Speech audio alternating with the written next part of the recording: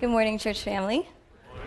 It's actually not morning anymore. It's 4 minutes into the afternoon, but good job anyways. So I need to let you know, just preface this beforehand. I told it to the first service. I thought it would be easier the second time around, but it is just as real right now. I'm on assignment this morning. I've been assigned to deliver this message. And I need you to know this because it's not a message I would have chosen on my own. This is not something that's easy to talk about, at least for me, and for those of us who really get into it, it's not an easy thing to discuss. But it is something that God has given to me this morning, and so I hope that you'll bear with me as I do my best in delivering what God has placed in my heart. It's not something that I am perfect at doing, it's not something that I even really know how to do, but it is something that God has sent me to tell you this morning. So, many of us are doing the Connected series, right? And this week, I'm sure there were very interesting discussions in your group because it is about something that is very relevant to all of us. It's about the power of words. You guys saw it. You guys saw Marco get knocked down by all of those insults, and that is exactly what happens to us. And so in the Connected series this week, we got to talk about how to avoid using those types of words. But as I was preparing this sermon, I realized that regardless of how hard we try to use those words to other people, it is inevitable that those words will eventually be used towards us. It is inevitable that those words will eventually be used towards us, and then we topple, and our communities become disconnected, and the unity is threatened, and everything that we have worked so hard to accomplish in the name of God is put under question because we as a church are not connected because these words have been used. And so the question really is not how we can avoid using those words, though that is so important, but how do we respond when those words are used towards us?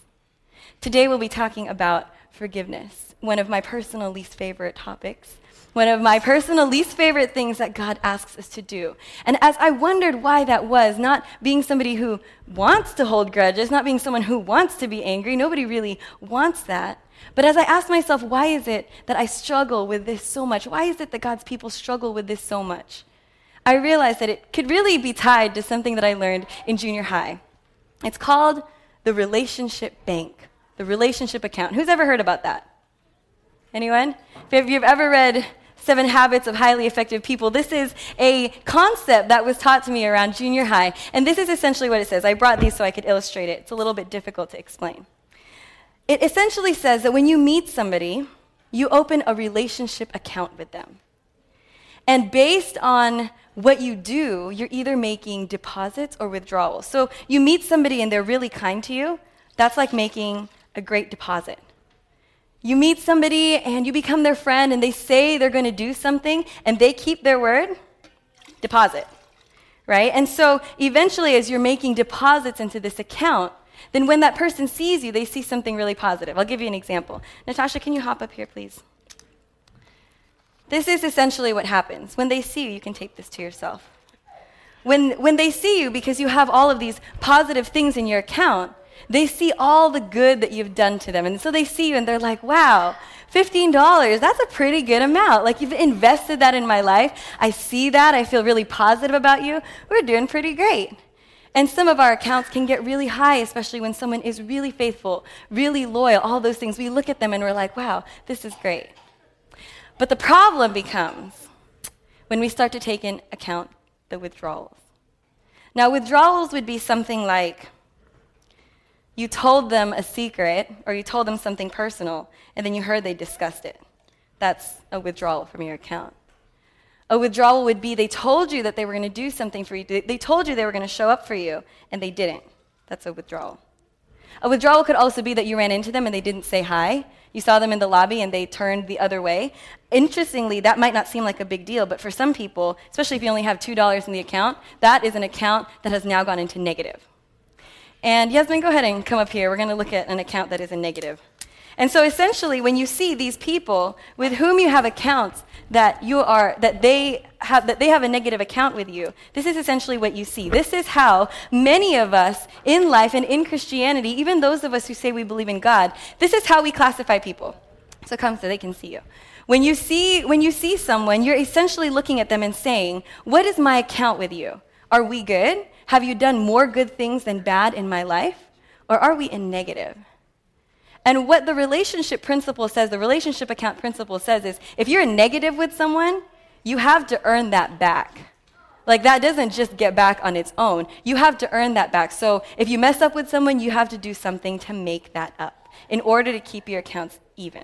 That's typically how many of us tend to look at relationships. We look at someone and we're like, what do I know about you? What have you done to me? Is this a good thing? Is this a bad thing? And that's how we classify them, right? That's a pretty normal and standard way, even if we're not consciously thinking in terms of numbers or dollars or accounts. This is how our world works.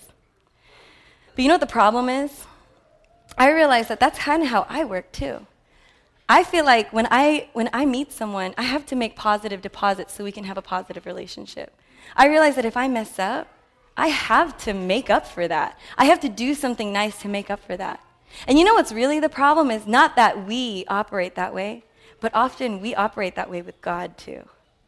We say, God, I really messed up. I really sinned. So I'm going to ask for forgiveness, but I need to do something to make up for it. This is the system in which we live. But the really big problem, the biggest problem of all of this, is that this is not God's kingdom. This is where we may be living, but this is not where God lives.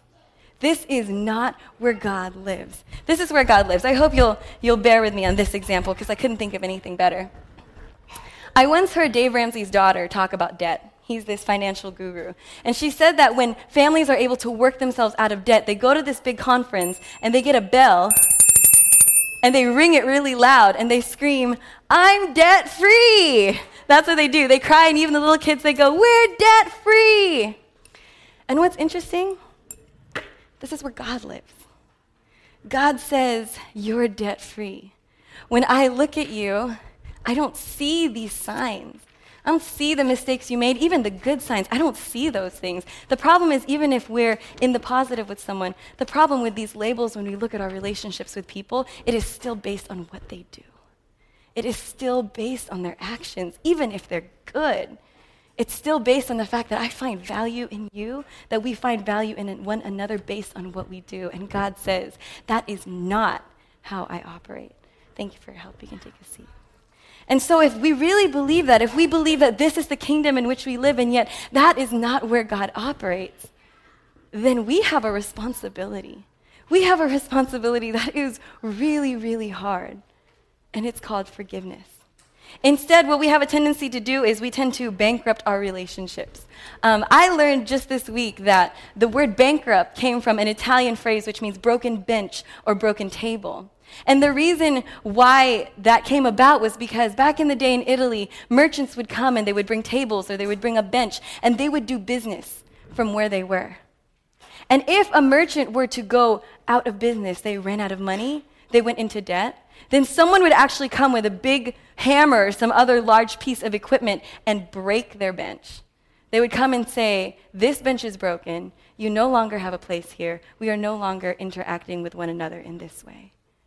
And what's so sad is when we operate on this principle, and I have. This is the principle that I've known all my life. When we operate in this principle, we break benches with people whose accounts have been continuously overdrawn or overdrawn one too many times. We say, you know what? You can come to the market, you can come and you can be around me, but I will never trust you again. You have no bench in my heart. You have no place in my life. That's what we do. We break benches. So this week, as I was studying these passages and I was studying this concept, God brought to my mind a broken bench. God brought to my mind a relationship where I said, too much, too far, it's over. And the thing that he spoke clearly to my heart is that he can mend benches, that he didn't mean for us to have lives that had broken furniture thrown all over it. And so my prayer that I've prayed for all of you today is that as we look at this topic, that God would bring up the broken bench in your life that he wants to heal. And this is how he's going to do it.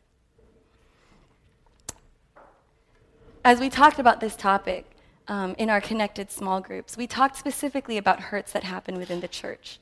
Many times, the hurts that happen within the church are the things that are hardest to bear. In Psalm 55, 12 to 14, the psalmist writes, If an enemy were insulting me, I could endure it. If a foe were rising against me, I could hide, but it is you, a man like myself, my companion, my close friend with whom I once enjoyed sweet fellowship in the house of God as we walked about among the worshipers. It makes it really clear God understands that you don't expect to come to church and be hurt. God understands that when you go around in your life, in your world, you expect some offenses to come, some hurts to come. But when you come here, this is supposed to be a safe place, right? We all love Jesus, so we're not supposed to be hurting one another. So when it happens, we don't even know what to do with ourselves. What do? Do I fight back? I can't do that because I'm in church. So I guess I'll just leave. Or if I don't leave, if I stay, I'll break the bench. And that way we're around each other, we talk to each other, but there's no chance of real connection. God says, I understand that that's the difficulty, but that does not change what he wants us to do. He gives us a solution for what happens when someone within the church, within the family of God, hurts us, when they overdraw an account with us. And this is what he says. This was our passage for this week. In your anger, do not sin. Do not let the sun go down while you are still angry, and do not give the devil a foothold. So we learn a couple things from this passage. The first one that was surprising to me a few years ago when I read it was, in your anger, do not sin, which means you can be angry and not sin. This is not something that we always teach, especially to little kids. If they get mad, we say, oh no, don't get mad, it's bad to be mad. Don't be angry at each other. We teach that anger itself is a sin, but God says being angry itself is not a sin. It just is what it is. It's okay to be angry almost. He says in order to sin and not sin, in order to be angry and not sin, what we have to do is this first step. Do not let the sun go down while you are still angry. Don't let the sun go down while you are still angry. I think another way that we could say this is don't close the account with someone in anger. That when you are in a relationship with somebody, and they make so many withdrawals, don't break the bench in anger. Perhaps there are times in our lives where it is time to close an account. God does not ask us to put up with constant abuse. He doesn't ask us to put ourselves in those situations, but he does say, if he does lead you to close an account, and he has to be the one to lead you, whereas we tend to close accounts just when we feel like it. God says, if I do lead you to close an account, don't close it in anger. It has to be closed in peace. That's how anger is not a sin, is if you decide how to deal with your relationship accounts in peace. And the second thing is, he says, do not give the devil a foothold. Now, a foothold. This is something that I had to think long and hard about this week. What does it mean to give the devil a foothold? The first thing I thought of was rock climbing. So if you've ever been to one of those rock climbing centers, not the actual boulders. But if you've been to the centers, you know that there are footholds and there are handholds, and with enough footholds and handholds, you can scale the wall. So whenever I read this verse, I considered that maybe Satan is trying to scale the wall of our hearts, and this gives him a foothold. But the reason why I don't think that's actually an accurate or powerful enough example is because, for me, that gives me a reason to justify being angry, at least at one person. Or maintaining anger at least one or two people, because it's just a foothold. I mean, how many footholds and handholds do you need in order to scale the wall? So if Satan just gets a foothold, I think I can handle that. I can handle Satan having a foothold, as long as I don't give him a handhold, and then another handhold and a foothold. So it gives us room to justify giving him a foothold in our lives. But I heard a story once that made me realize that it might be a little bit more serious than that. That Satan having a foothold in our lives might actually be a little bit more serious. The story I heard is about a man who wanted to sell his house. Apparently it was a long time ago because he wanted to sell his house for $2,000. I'm looking for that house. And there was another man that wanted to buy the house, but all he had was $1,000. So they were in negotiation, and finally the man who wanted to sell his house said, I will sell you my house for $1,000 as long as you will allow me to retain one thing. I just want a little nail, just one nail right above the door. And the man who wanted the house said, that's a great deal. You take the nail and my $1,000, I'll take your house. This is going to be good. Until a couple years later, the original homeowner, decided that he wanted his house back. And he went to the man and he said, I want my house back. And the man said, I don't want to give your house back. So the original homeowner stepped back and thought to himself, what can I do? And he went out into the street, and he found a skunk that had been run over, and he hung it on the nail above the door. Just one nail, just one little foothold. And before the people who were living in the home knew it, just one little foothold, one little nail made the entire house unlivable. The stink and the stench from what was coming from that one little nail, that little foothold, made it impossible to live in their home. And this is what Satan is trying to do. He doesn't need a foothold and a handhold and another foothold. He just needs one little nail, one little opening of anger where we say, you have overdrawn my account. I am hurt at you. I am angry at you. And I'm just going to let that simmer. The sun has gone down on our account. Our account has been closed. And I am going to continually nurture my anger towards you. I will not let it go away. And Satan says, that's all I need. That's all I need to make your heart and your life unlivable. And perhaps we've all experienced this, times where we've been so angry, maybe at so many people, even if we're not recalling it at the moment, that we can't even stand to be who we are. We can't even stand to live our lives. We can't even focus on what God wants us to do because we are so focused on the things that we're angry about.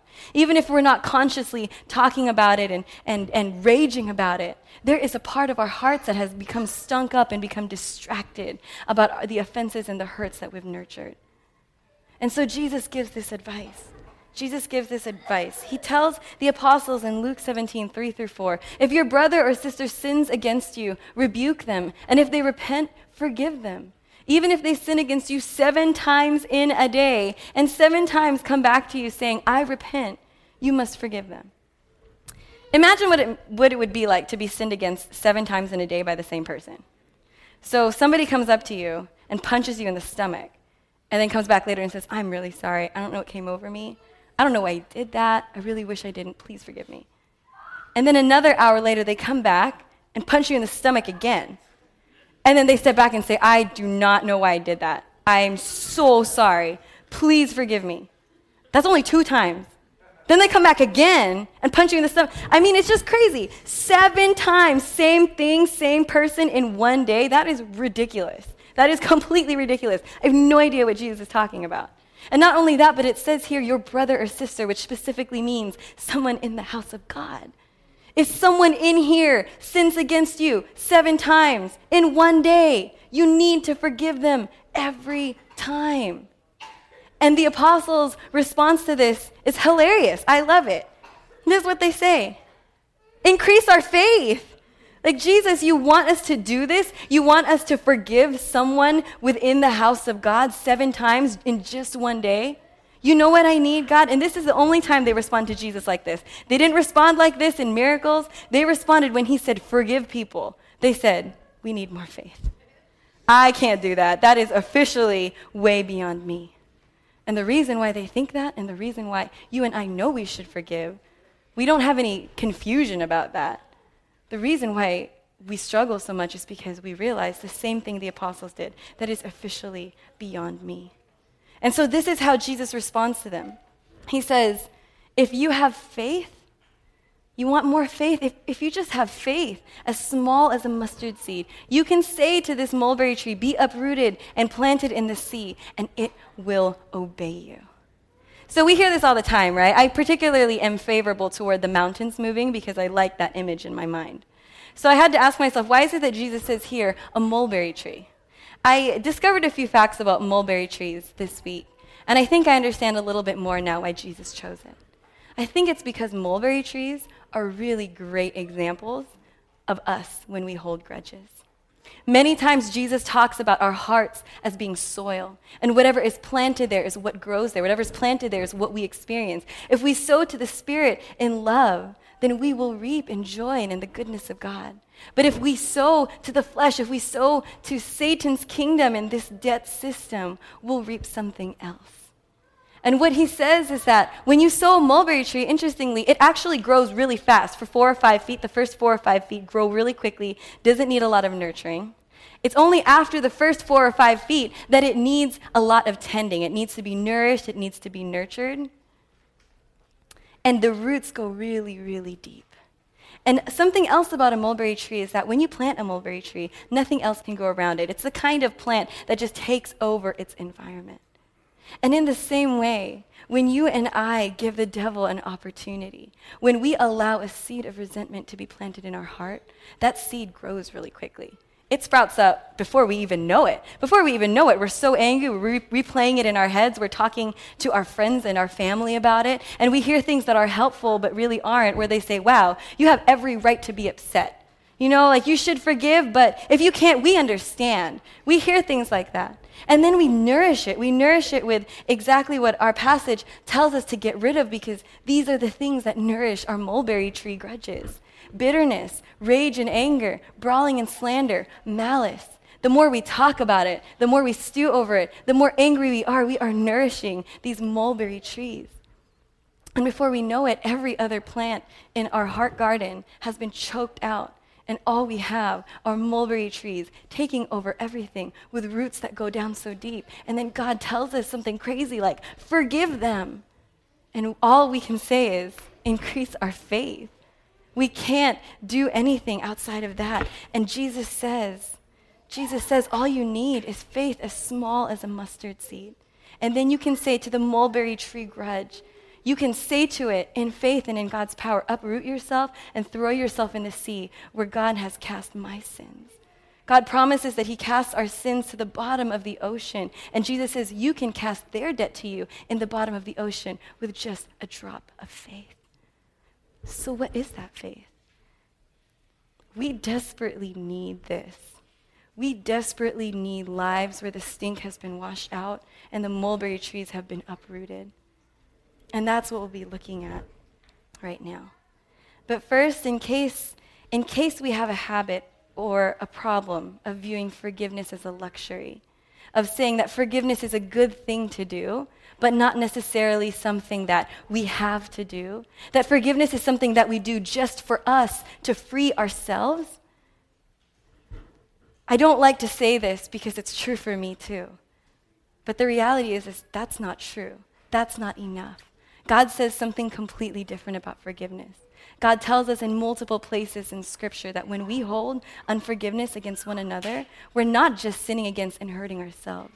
We are sinning against him.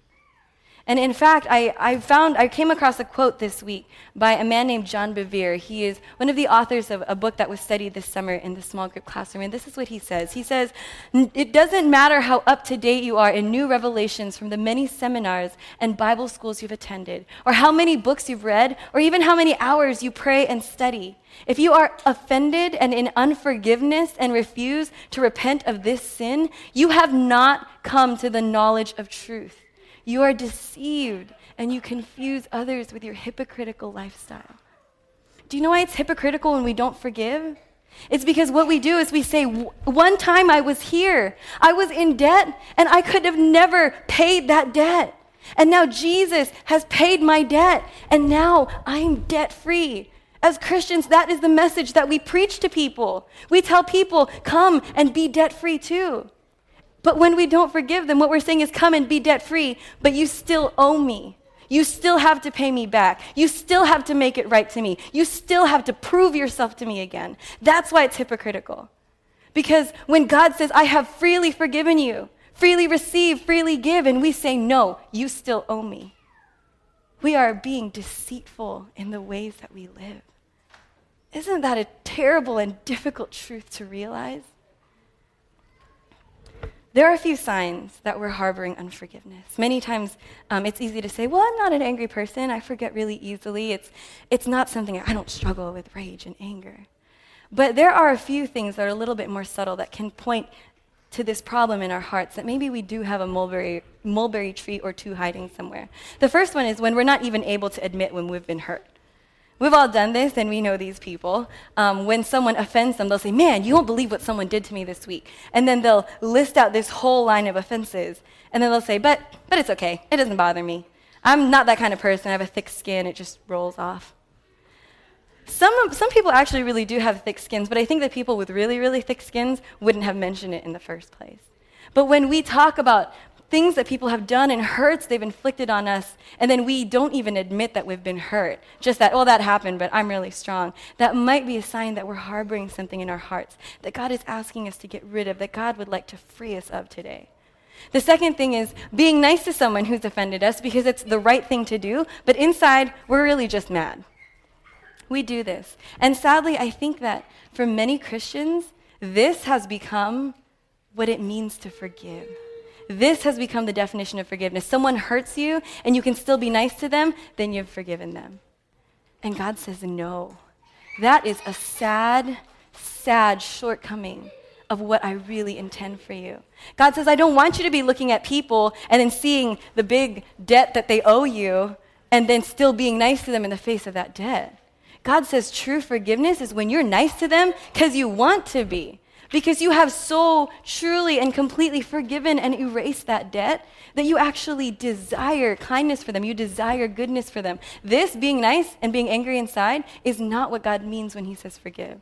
And finally, a third one that was surprising to me as I realized it, and it's true in my life, is if you and I are not really able to believe that God has forgiven our sins, it might be a sign that we are harboring unforgiveness. And this is why.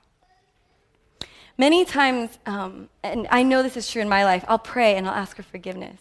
And yet I'll still feel like I need to make it up. Like, okay, God, you brought me out of sin and you've forgiven me, but I still need to do something to prove to you that I mean it. I still need to try to believe that you really mean it when I say I'm sorry. And the problem with that is, in that mindset, we're still living in the debt mindset. And if we're living in that mindset with God, we are most likely living in that mindset with other people.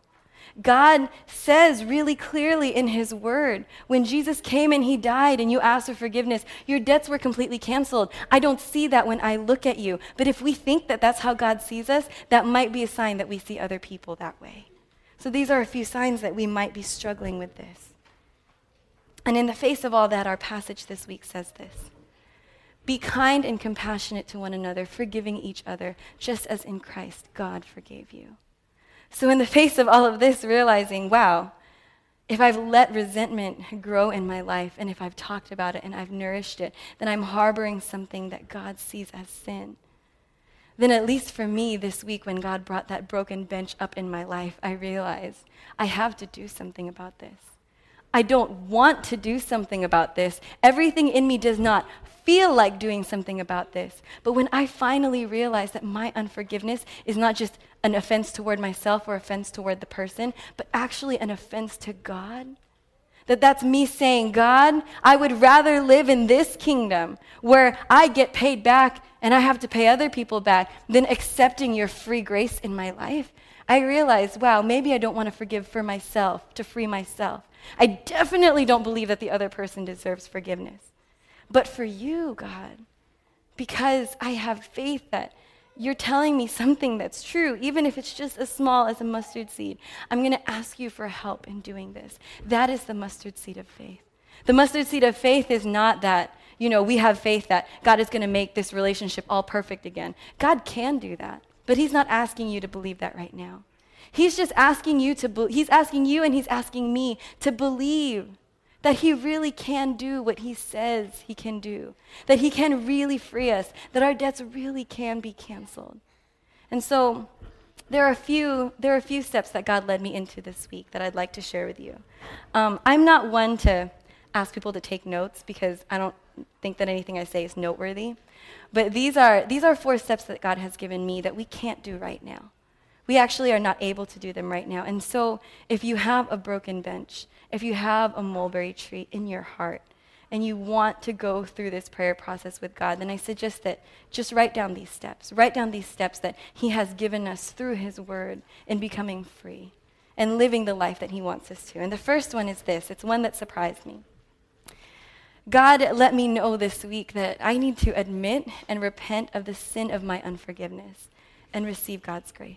I need to realize that it has been a sin to hold unforgiveness toward other people and that I have offended God.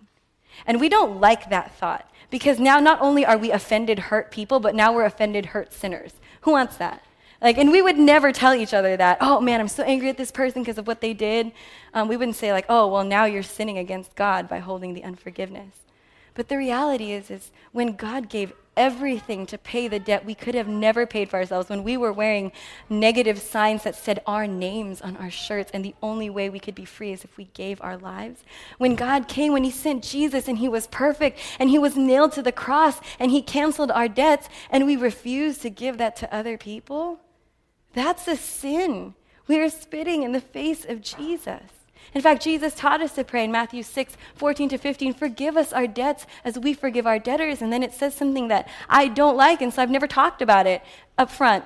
If you forgive other people when they sin against you, your heavenly Father will also forgive you. But if you do not forgive others their sins, your Father will not forgive your sins. And I've never liked this verse because it's always made me feel like I have to earn my forgiveness. But that's actually not what God is saying. In the original Greek, the word for debt means something that is legally or rightfully owed to you. And so what we understand is when someone hurts us, they really do owe us. That's not something that we made up. That feeling of you have to make this up to me, you owe me, that's actually true. But this is what God says. If you choose to force them to repay you, then you are choosing to put yourself back in the debt kingdom. And in this kingdom, you still owe me. God says, I have made free salvation. I have made being debt-free available to you, but you still have to choose it. And if you are choosing to force other people to pay you back, then in this kingdom that you have chosen, you now owe me. It's not because I don't want to forgive you. It's because you haven't chosen me. You have not chosen me when you're holding that unforgiveness against that person. And God says, that's not what I intend for you. And so the first step is to tell God, I've been wrong. Maybe they shouldn't have done that to me, but you have canceled my debts. Please forgive me for holding that against them. That's the first step. The second step is this one. Allow the power of the Holy Spirit to enter our hearts and our broken relationships. None of these first two steps have anything to do with us forgiving the other person, actually. It's actually about the fact that when we come to the realization that we have been telling people that we're Christians and we live in God's kingdom and our debts have been paid, and yet living in this world, and we have come to know that we need forgiveness for that sin, then we come to a place where we realize, God, I can't uproot this tree. I cannot mend this bench. I don't even know how to do it. Pretty sure the other person doesn't want me to do it. I don't even know what steps to take. And God says this, just ask for my help. Just ask for my help. At the academy this week, I taught our little kiddos that sometimes God asks us to do things that are hard, kind of like asking us to pay for something really expensive. But he doesn't ask us to do things that are hard and then force us to come up with the power or the strength out of our own souls. He gives us his power card. That when God asks us to go and pay for something expensive, that he hands us a card with all of his power and says, don't worry, you can use mine. And in this situation, that is what God is saying to us. If you feel like you cannot forgive, you can't uproot this thing, you can't let go, God says, you don't have the power, it's okay. You can use mine. And that power comes through the power of the Holy Spirit. Zechariah 4 verse 6 says, not by might, nor by power, but by my Spirit, says the Lord Almighty. God says, you want to be set free? Just ask. Just ask for the Spirit to come into your heart, to come into that relationship, and I'll show you what to do next. For me this week, as I was dealing with my broken relationship, God did show me what to do next. I didn't want to pray this prayer. I didn't want to ask mend this relationship. I wanted to ask, keep that person away from me for the rest of my life. And he didn't. That person that offended me, who previously went back to live in West Virginia, ended up in Bonita. I kid you not, in Bonita, like surprise, I'm in Bonita. And for a year, this person has been in Bonita, God telling me, go and make this right. And I tried once. I went and had coffee with this person, and I was angry inside, and I was like, I can't do this one again. And God told me that the next step to make was this, and it was so surprising, but it's something that happens when we come before God. God showed me that I was not the only one offended in this relationship. God showed me that I had offended this other person too. Maybe not in the same way, but he showed me that when I stepped back, without even saying why, even explaining why I had been hurt, when I closed the account and didn't explain, that really hurt the other person. And so what God led me to do, I kid you not this week, was contact that person and say, hey, can we meet up? I have something I really need to apologize to you for. Man, I choked on those words. I choked on them, or at least I thought I would. But when I prayed and I said, God, power card time. time to give me the power of your Holy Spirit to go and to make this right, I actually said those words, and then I meant them. And it was the craziest thing until the next second. And the next second is what made me realize that this next step is really important. We need to forgive the person who has hurt us in Jesus' name as many times as it takes. I went to that person. I went and I contacted that person, and I said, "Hey, can we talk? I really need to apologize to you." And they answered in the affirmative, and I hung up feeling pretty good. And 5 minutes later, I was so mad again. I thought to myself, why did I do this? I don't want to do this. I don't want to see this person. And I'm angry all over again. And I realized that we have to, when we get angry at someone, choose to forgive them. Many times don't have to do it just once or twice, but every single time the accusing thought comes, every time we see them, and what we see is not who they are and who God created them to be, but we see their debt to us, that is the number of times that we need to forgive. 2 Corinthians 10 verse 5 tells us, we demolish arguments and every pretension that sets itself up against the knowledge of God, and we take captive every thought to make it obedient to Christ. And that means that when you have, through God's power, chosen to forgive someone in Jesus' name, which is so important because forgiveness does not come from you and I. We do not create forgiveness. We only acknowledge what Jesus has already done for that person or requested in their lives. When we realize that, then every time a thought comes to our mind that says, that person is so wrong and they don't deserve you being nice to them, we have to chase down that thought, take it captive, and make it submit to Jesus. Sounds exhausting, right? I mean, I had to do it 3 or 4 times just that day, and then I started doing something else because I just couldn't handle that cycle. I had to go through steps 1, 2, and 3, 4 or 5 times just in that day. And I was like, man, God, this is exhausting.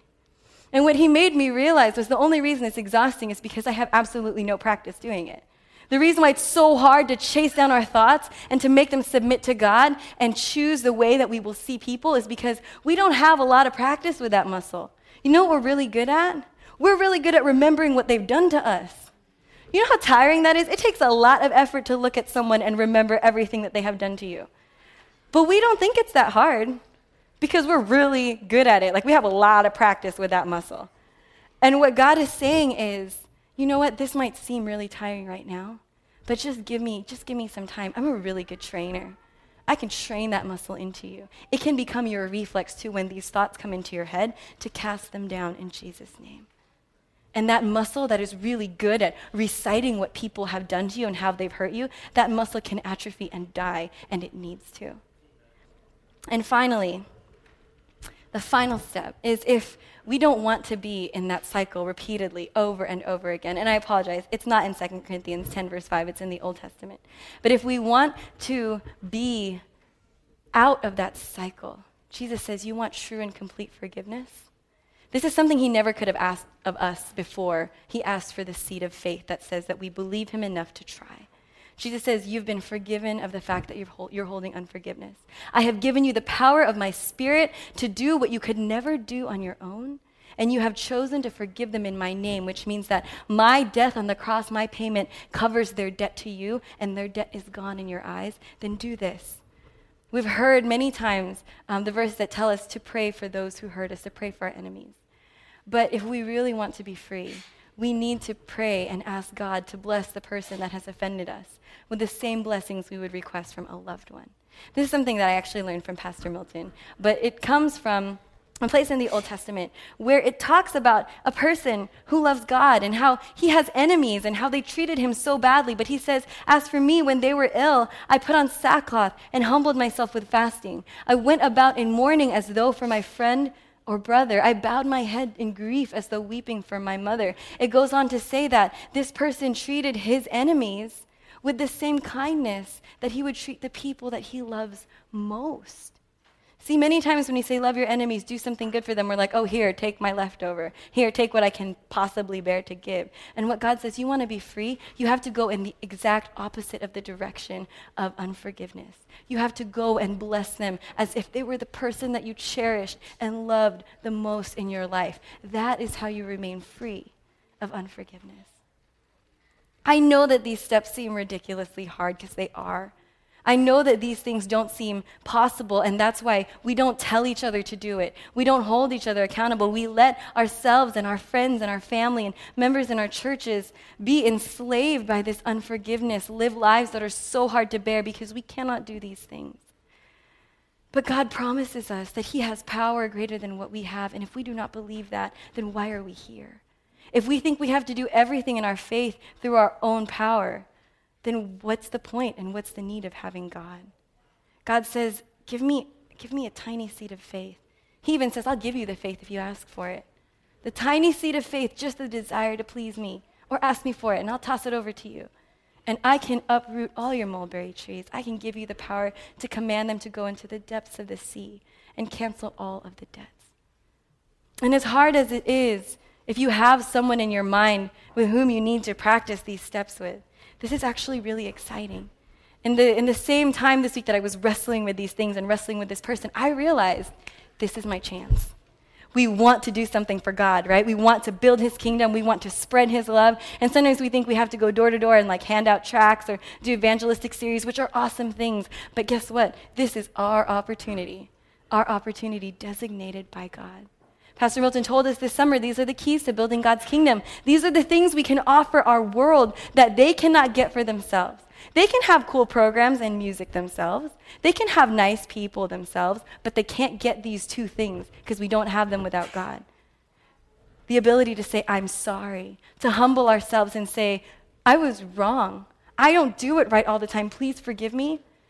And the ability to truly and fully, the way God wants us to say, I forgive you. You don't owe me anymore.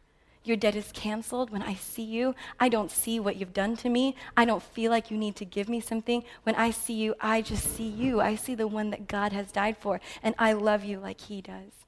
Those are the things that God wants us to give this world. And so if you have a broken bench, in some weird and twisted way, it's something to celebrate because it's our opportunity to expand God's kingdom so that when we go into that place and that bench is repaired and that relationship becomes a testament of the fact that God has more power than we do, God gets the glory. That's an amazing thing, the best way to build the kingdom and the best witness to our world. But if people from our world come in and they see among us that we can't even say these words, why would they want to join? If we're supposed to be a connected church family and we don't believe that God can repair benches, then what are we doing?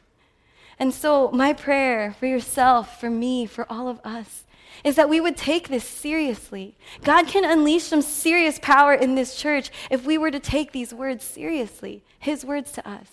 He can repair things. He can connect us. He can use us to reach San Diego, to reach further, to reach into your homes. He can do that. And so my prayer for all of you as the band comes up to sing our closing song is that you would take these steps and that with a seed of faith that says, God, just because I love you, just because I want to please you, I will pray these things. And that God would use your prayers and use your willingness and use that faith to make your life, to make this church community, to make our world what he designs for it.